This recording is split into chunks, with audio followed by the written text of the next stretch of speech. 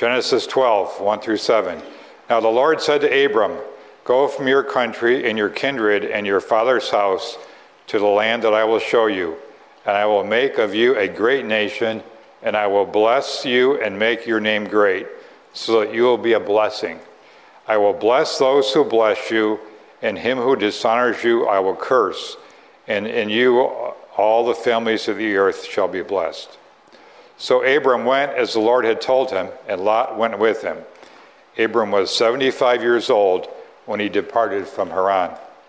And Abram took Sarai his wife, and Lot his brother's son, and all their possessions that they had gathered, and the people that they had acquired in Haran, and they set out to go to the land of Canaan. When they came to the land of Canaan, Abram passed through the land to the place at Shechem, to the oak of Moreh. At that time the Canaanites were in the land. Then the Lord appeared to Abram and said, "To your offspring I will give this land." So he built an altar to the Lord who had appeared to him. The grass withers and the flower fades, but the word of our God will stand forever. Please turn with me in your Bibles this morning to Galatians chapter 3. If you're using the pew Bibles in front of you, we'll be turning to page 973. And in today's passage, we're going to be looking at chapter 3, verses 15 through 29. And as we turn our attention there, as we begin to think about what God has to say to us this morning, I just want to ask you a question. What can you not live without? What can you not live without? I remember as a child, growing up in northern Alabama, some of my favorite memories, my most exciting times as a kid were when we had a tornado warning. And tornado warnings do wonderful things to clarify the mind of a child. And so when the storm was coming in and the threat of the house being blown away because of an incoming twister was there, I would take an open backpack and sit in my room and just fill the backpack to the brim with all of my favorite things. I would stuff it with books and toys and all of the stuffed animals that I loved and cherished, because in that backpack were all the things that I thought that I could not live without. What can you not live without?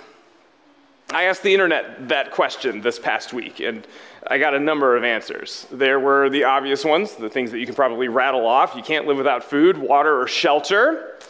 But then there were plenty of personal items, personal things that people felt that they couldn't live without. Coffee, a phone, the internet, a particular brand of peanut butter bar, loving relationships, Diet Coke. And that one was funny, because the author who said that he couldn't live without Diet Coke had this to say: "I read a story about a guy who died drinking from too much Diet Coke, and he drank less than I do." We all have stuff like this, stuff that we just feel like we can't live without. Now, as Christians, I think we all feel the need to say Jesus, right?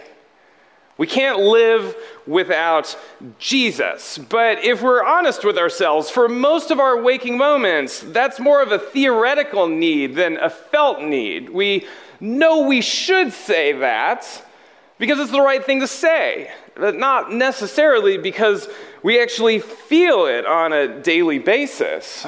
Often, our attachment to caffeine is greater than our attachment to Jesus.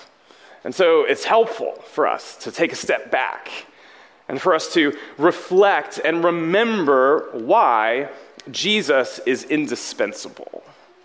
I think that's what's going on in Galatians chapter 3, verses 15 through 29. In this week's text, Paul shows us that Jesus is the key to all of our desires. Everything that we really want and need in life, Jesus is central to that. This text targets three main religious desires and says if you want those, then you need Jesus is the only way for us to get what we want and what we need. We cannot live without Jesus. And so, brothers and sisters, let's turn our attention to this text and meet the indispensable Christ. Galatians chapter 3, verses 15 through 29.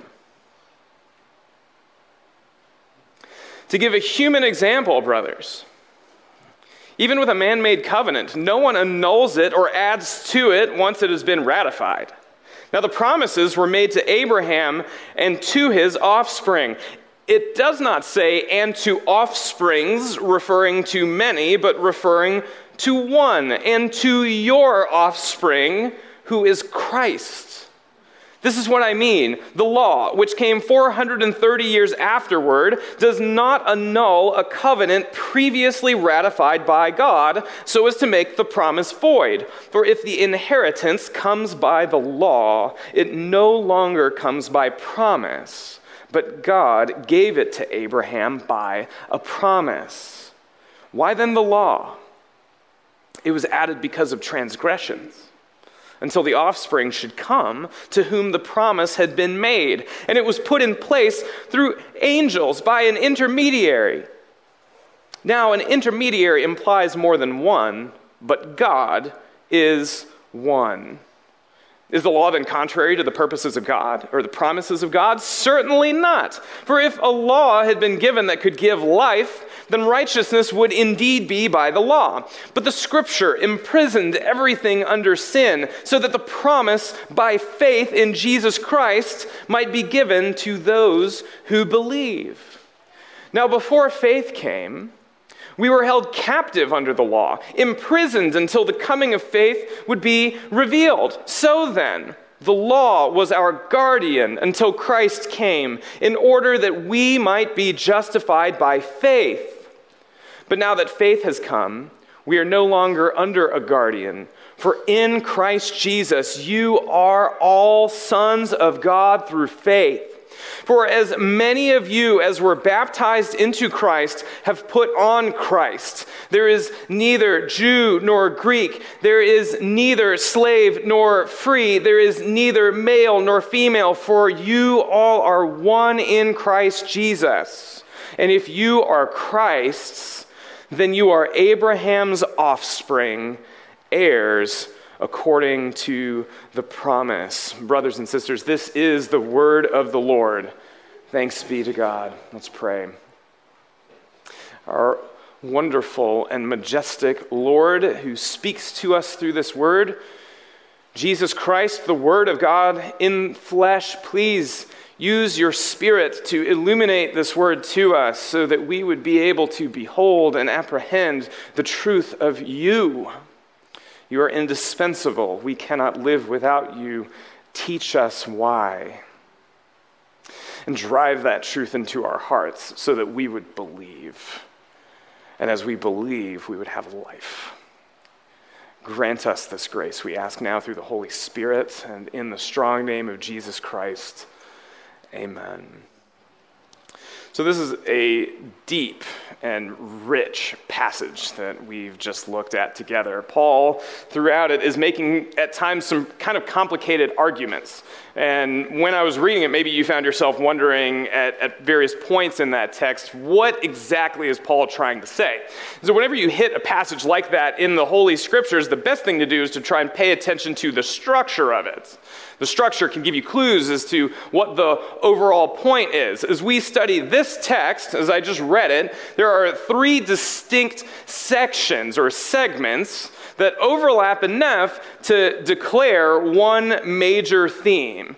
The text, as I've been wrestling with it this past week, it feels to be kind of like three interlocking rings. When you're looking at three interlocking rings, you can see that there are three distinct segments, but they all overlap. They all cohere at these key points, and so it communicates to us one unified whole. That structure in today's passage gives us the meaning. Paul is telling us exactly why we should trust in Christ and not in our own religious efforts. And in that, he gives us 3 reasons why we should trust Christ instead of ourselves. Number 1, Jesus fulfills God's promise.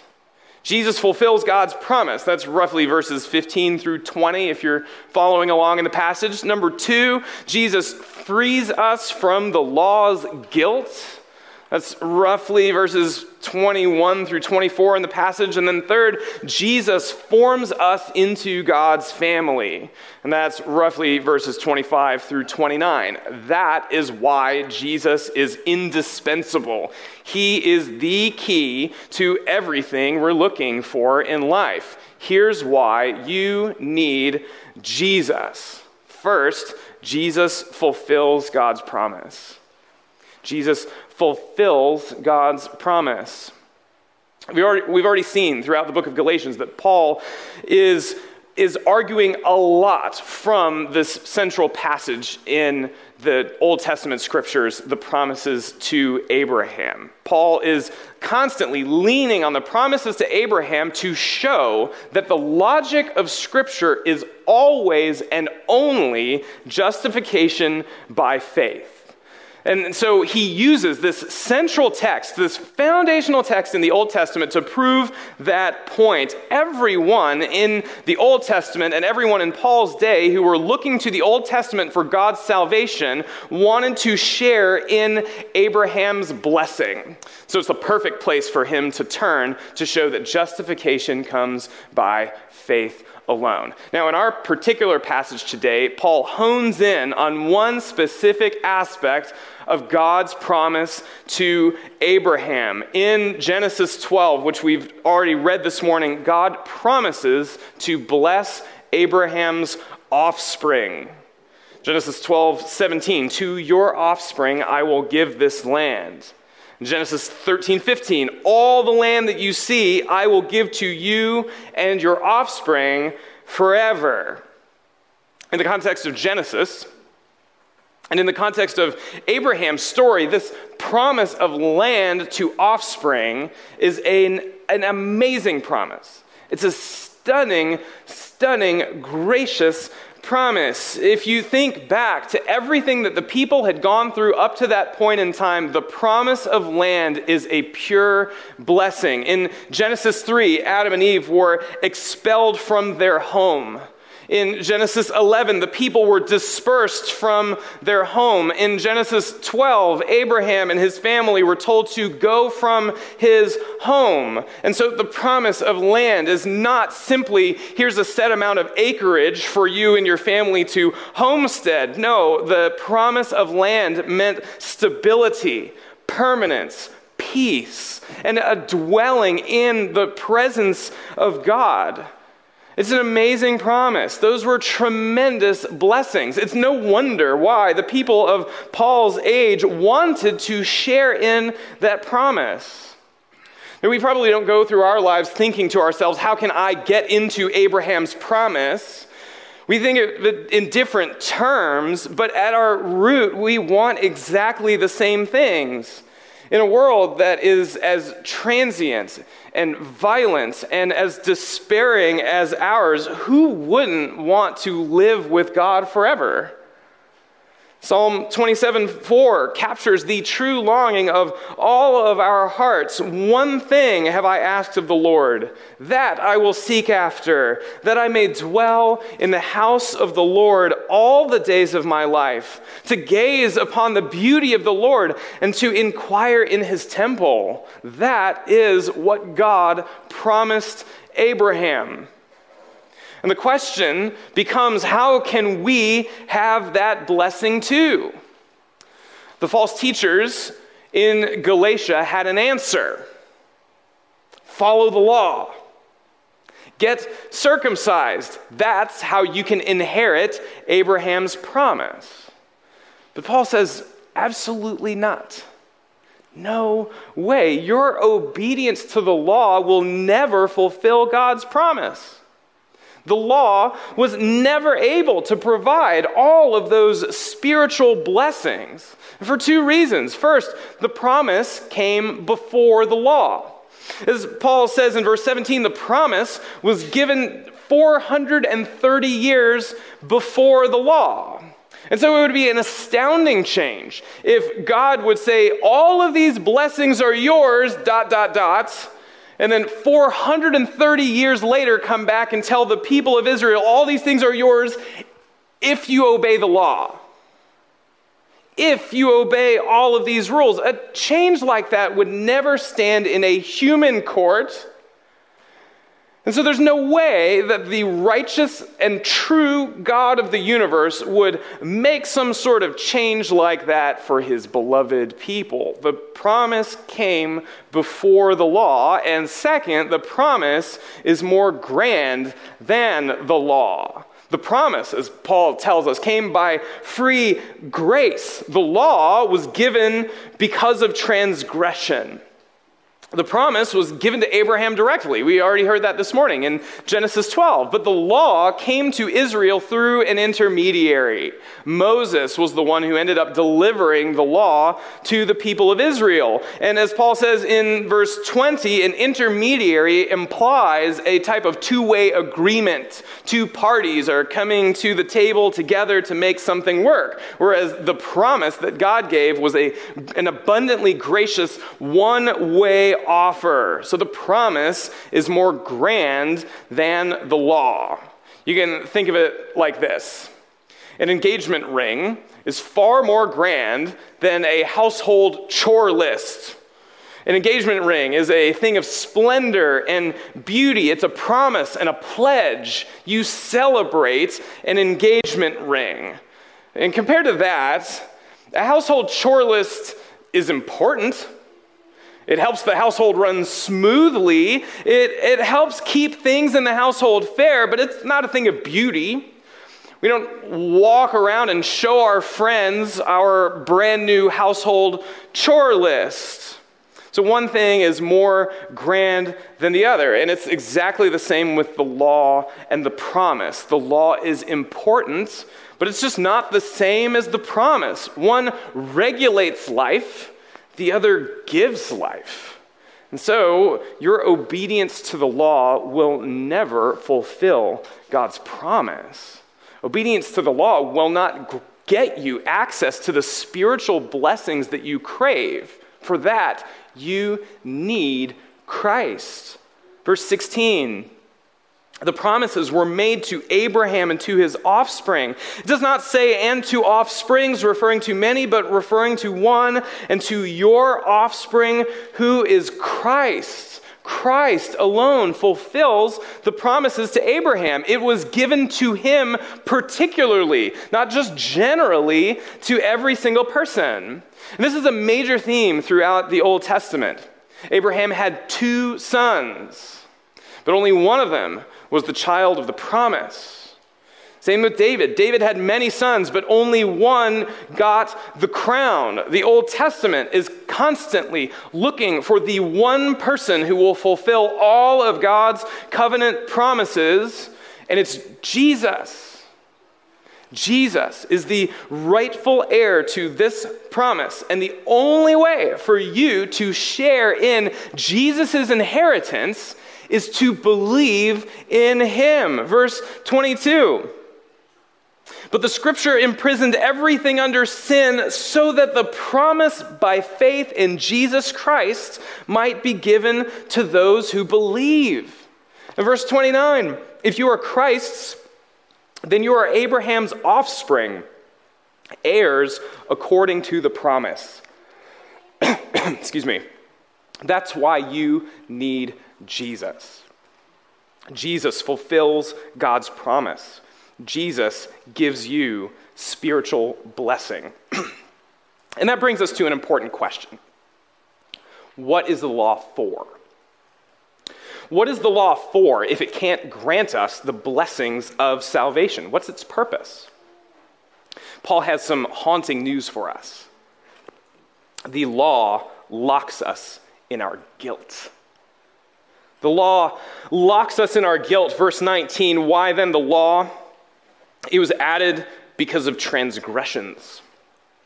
Verse 22, but the scripture imprisoned everything under sin. Verse 23, the law held us captive. It imprisoned us. Verse 24, the law was our guardian until Christ came. Like we heard last week, the law speaks a word to us, and that word is guilty. The law condemns us. It's the mirror that shows us our own sinful tendencies and desires. It's kind of like the household chore list. Why do we need a household chore list in the first place? It's because we're selfish. It doesn't matter if you wrote the chore list on really pretty stationery. The very presence of the chore list says that you wouldn't serve each other without a reminder. You wouldn't go out of your way to clean up and share all of these tasks unless it was written down. The fact of the chore list reflects to us our sinful dispositions, and the law is like that. It oversees our hearts, and it points out our sin. Paul, in this text, calls it a guardian. Herman Ritterboss, a Reformed New Testament commentator, translates it as a jail keeper. A jail keeper, the authority figure who prevents you from escaping judgment. At our kids' school, every student in the school is responsible for completing a summer work packet. And this is one of the kids' summer work packets. So you can see that this is a large folder, and it is filled with all kinds of worksheets that you're supposed to complete over the summer. Every child is supposed to fill this thing out. And so it probably doesn't take you very long to figure out how kids think about it. What do you think the children think about this obligation? Homework over the summer. And guess what? If you don't diligently chip away at it over the summer months, then you have the distinct privilege or obligation of finishing the entire packet during your last week of summer vacation. And so imagine this. You're sitting inside in a chair at the table with that workbook in front of you and a pencil in your hand while the sun is out and you hear all your friends are outside playing. What does that feel like? You wish that you could escape, right? You wish that you could just leave and run away, but no, you can't because there's a parent who is standing over you the entire time saying, you can't leave, you have to get this done. That's the law. That is the law for us, what Paul says. And again, imagine that feeling. There's pressure. There's a sense of frustration. And the longer it lasts, the more that pressure grows. And so for us, it's the same with the law. We want to be free, but instead we are imprisoned. And so if the purpose of the law is to keep us in spiritual prison, there is no way that your obedience to the law can free you. You cannot work your way out of the restless awareness of your sin. Circumcision for these people would never bring spiritual peace. No matter how much you obey these laws, every single other transgression will grate at your soul. A law that condemns cannot be a law that frees you. Now, before we resolve that tension, I just want to address two quick questions that might have come up in your mind. You might be wondering, is that really all the law is for? What about all the positive uses of the law? The short answer is remember the context. This isn't Paul's exhaustive, comprehensive theology of the Old Testament law for believers. This is his pointed argument against legalism. And so he highlights the negative side of the law. It is possible for us to approach the Old Testament law with a spirit of gratitude and joy, but if you're using it to try and earn salvation, you must understand that the law will not free you, it will only condemn you. And that leads to the second question you might be thinking, why did God set it up that way? It seems kind of cruel to imprison people in guilt. No one likes feeling guilty. Why would he do that? And the short answer to that is God intended the pressure of the law to lead you to Christ. It's like a can of soda that has been shaken up.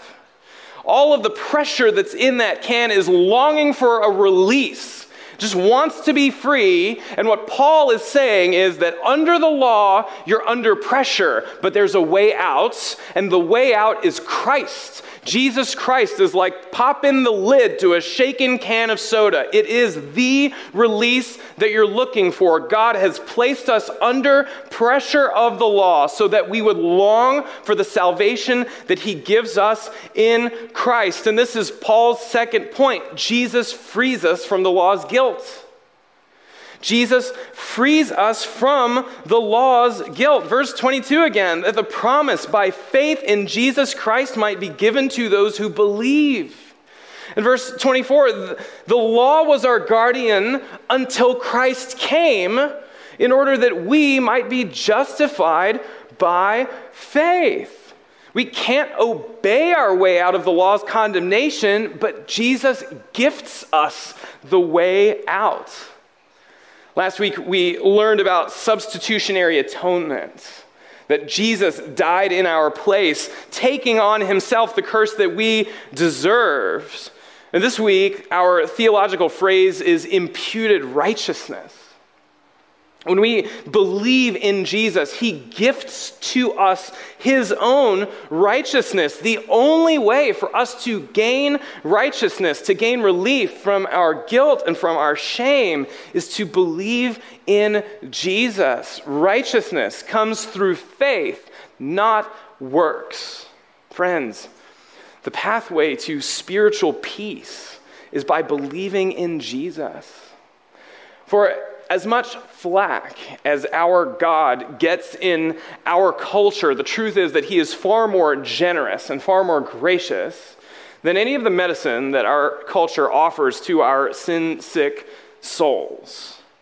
Yes, it's true. God imprisoned everything under sin, but he did it, again, to drive us to the path of salvation that he offers, that he provides for us, which is Christ crucified for you. God tells you that you are sinful so that you will look to him for salvation as a gift. And in our world, in our culture, the pathway to spiritual peace is through more work.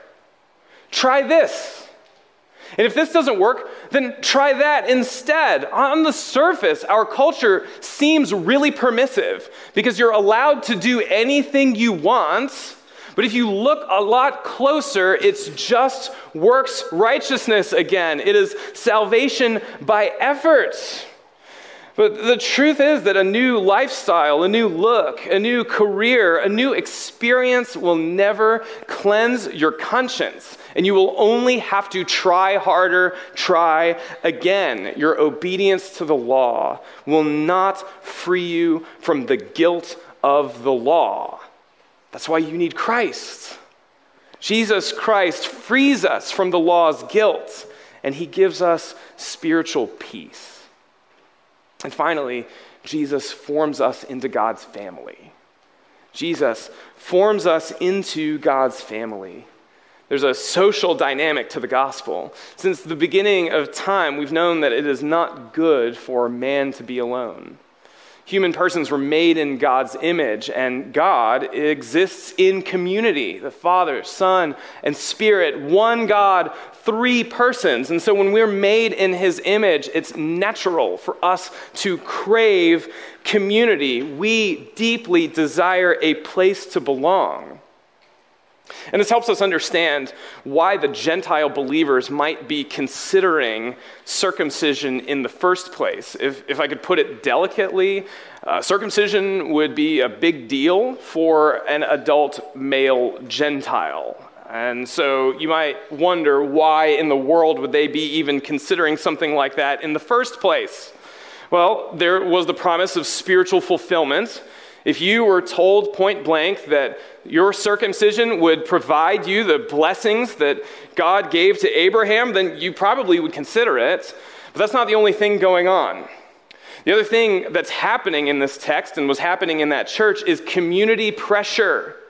To be a Christian in the Roman Empire was to be incredibly lonely and isolated. The Gentile Romans, the Roman pagans, had a lot of imperial, cultish, religious practices that would order their common lives. And so if you were a Gentile who converted to Christ, you lost all of the identity markers that made you comfortable and that would tell you who you were and your place within the community. You lost your community when you turned to Jesus. And so if someone comes up to you and says, look, all you need to do is be circumcised, and you can join this religious community with all of these ancient rituals. We will provide community for you. You are going to be incredibly tempted to gain that social benefit. And so Paul must speak clearly. He must say your obedience to the law will not form you into God's family. And that's true, both spiritually and socially. Obedience to the law will not make you a Christian. You cannot become a child of God through effort. And socially, you cannot create true community by forcing others to follow particular practices in order to belong. Your obedience to the law will not form you into God's family. Thankfully, Jesus forms us into God's family. Jesus forms us into God's family. Jesus offers each and every one of us a place to belong. Listen to verses 26 through 28. In Christ Jesus, you all are sons of God through faith. For as many of you as were baptized into Christ have put on Christ. There is neither Jew nor Greek. There is neither slave nor free. There is neither male nor female, for you are all one in Christ Jesus. 3 times in 3 verses you hear the phrase, in Christ. When you are saved, you are united to Christ. That is the most intimate form of belonging. In Christ Jesus, every single one of you are welcomed as sons. And that's really good news because then you can call on God as your heavenly Father. And it's really good news for women. Ladies, sisters, when Paul says that you are sons, he is not trying to make you men or say that it is only acceptable to come close to God as men. No, what Paul is saying is that in Christ, you, Christian women, are equal inheritors of the promise along with your Christian brothers. In the ancient world, it was always and only the males that received the inheritance. The daughters did not receive inheritance. The women didn't receive the inheritance. And so Paul says, you are equal in Christ Jesus. You are all equal inheritors of all of the blessings that Jesus gives to his people. Men and women are welcome to God equally as heirs of the covenants. And the sacraments of the church uphold that. Christian baptism demonstrates the equality of the covenant of grace. Because men and women, adults and children are welcomed into Jesus' community. And you're all offered the same unifying and empowering clothing, which is Jesus Christ himself. You are all clothed in Christ. And this is why in Christ, Jew and Gentile are one. Slave and free are one. Male and female are one. Jesus values us the same. In Christ, our old systems of worth don't work anymore. We are clothed in Jesus. And so ethnicity, or class, or gender, all of the things that human beings use to differentiate us from each other and to establish some sort of social pecking order, all of these are now worthless to determine status or to exercise power within the kingdom. As the New Testament scholar John Barclay says, Jesus undermines all inherited systems of worth.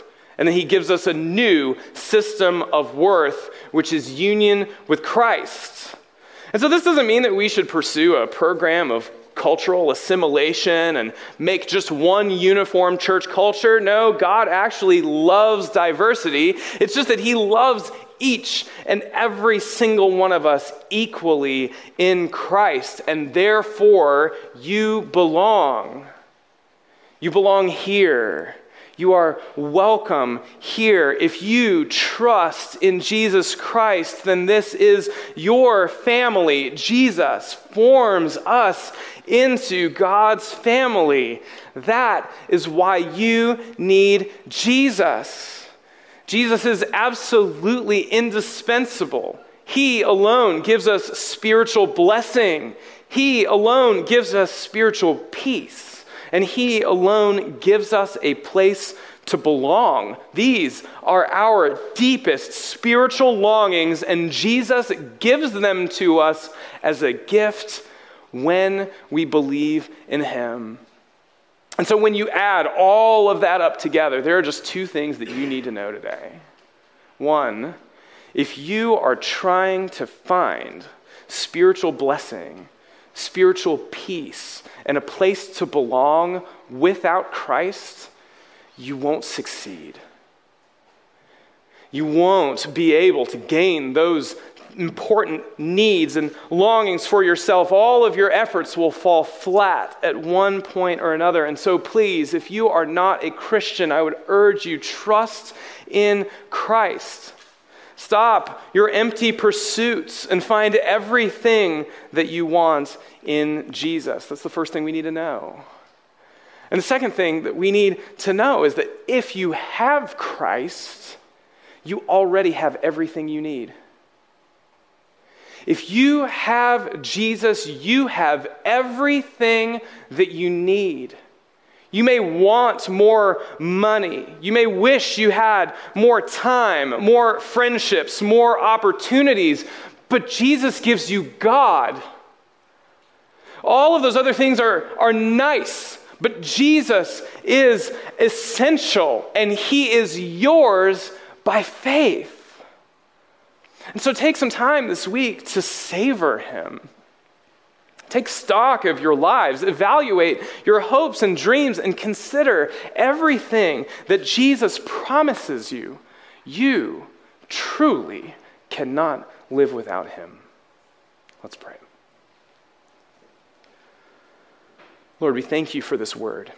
We thank you for your kindness to us in Christ. We thank you for the wonderful promises that you give us. And we ask now that you would confirm those to us. It's one thing for us to declare that if we have Christ, we have everything we need. It's another to believe it. And so I pray that through your Spirit, and now as we go to the Lord's Supper, that you would imprint that into our souls so that we would believe and trust that we have everything we need in Christ. Help us to cease working for our salvation and simply enjoy the salvation that Jesus gives to us as a gift. Lord, bless us. We yearn to experience the grace that this passage promises to us. We long for stability and security.